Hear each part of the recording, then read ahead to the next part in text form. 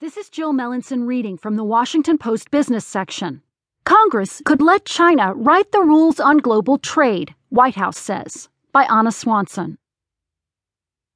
The White House's top economic advisor cautioned Friday that the United States will surrender global leadership on trade issues to China and other countries if Congress fails to pass President Obama's signature Pacific Rim trade deal before his term is up. Speaking to a group of journalists on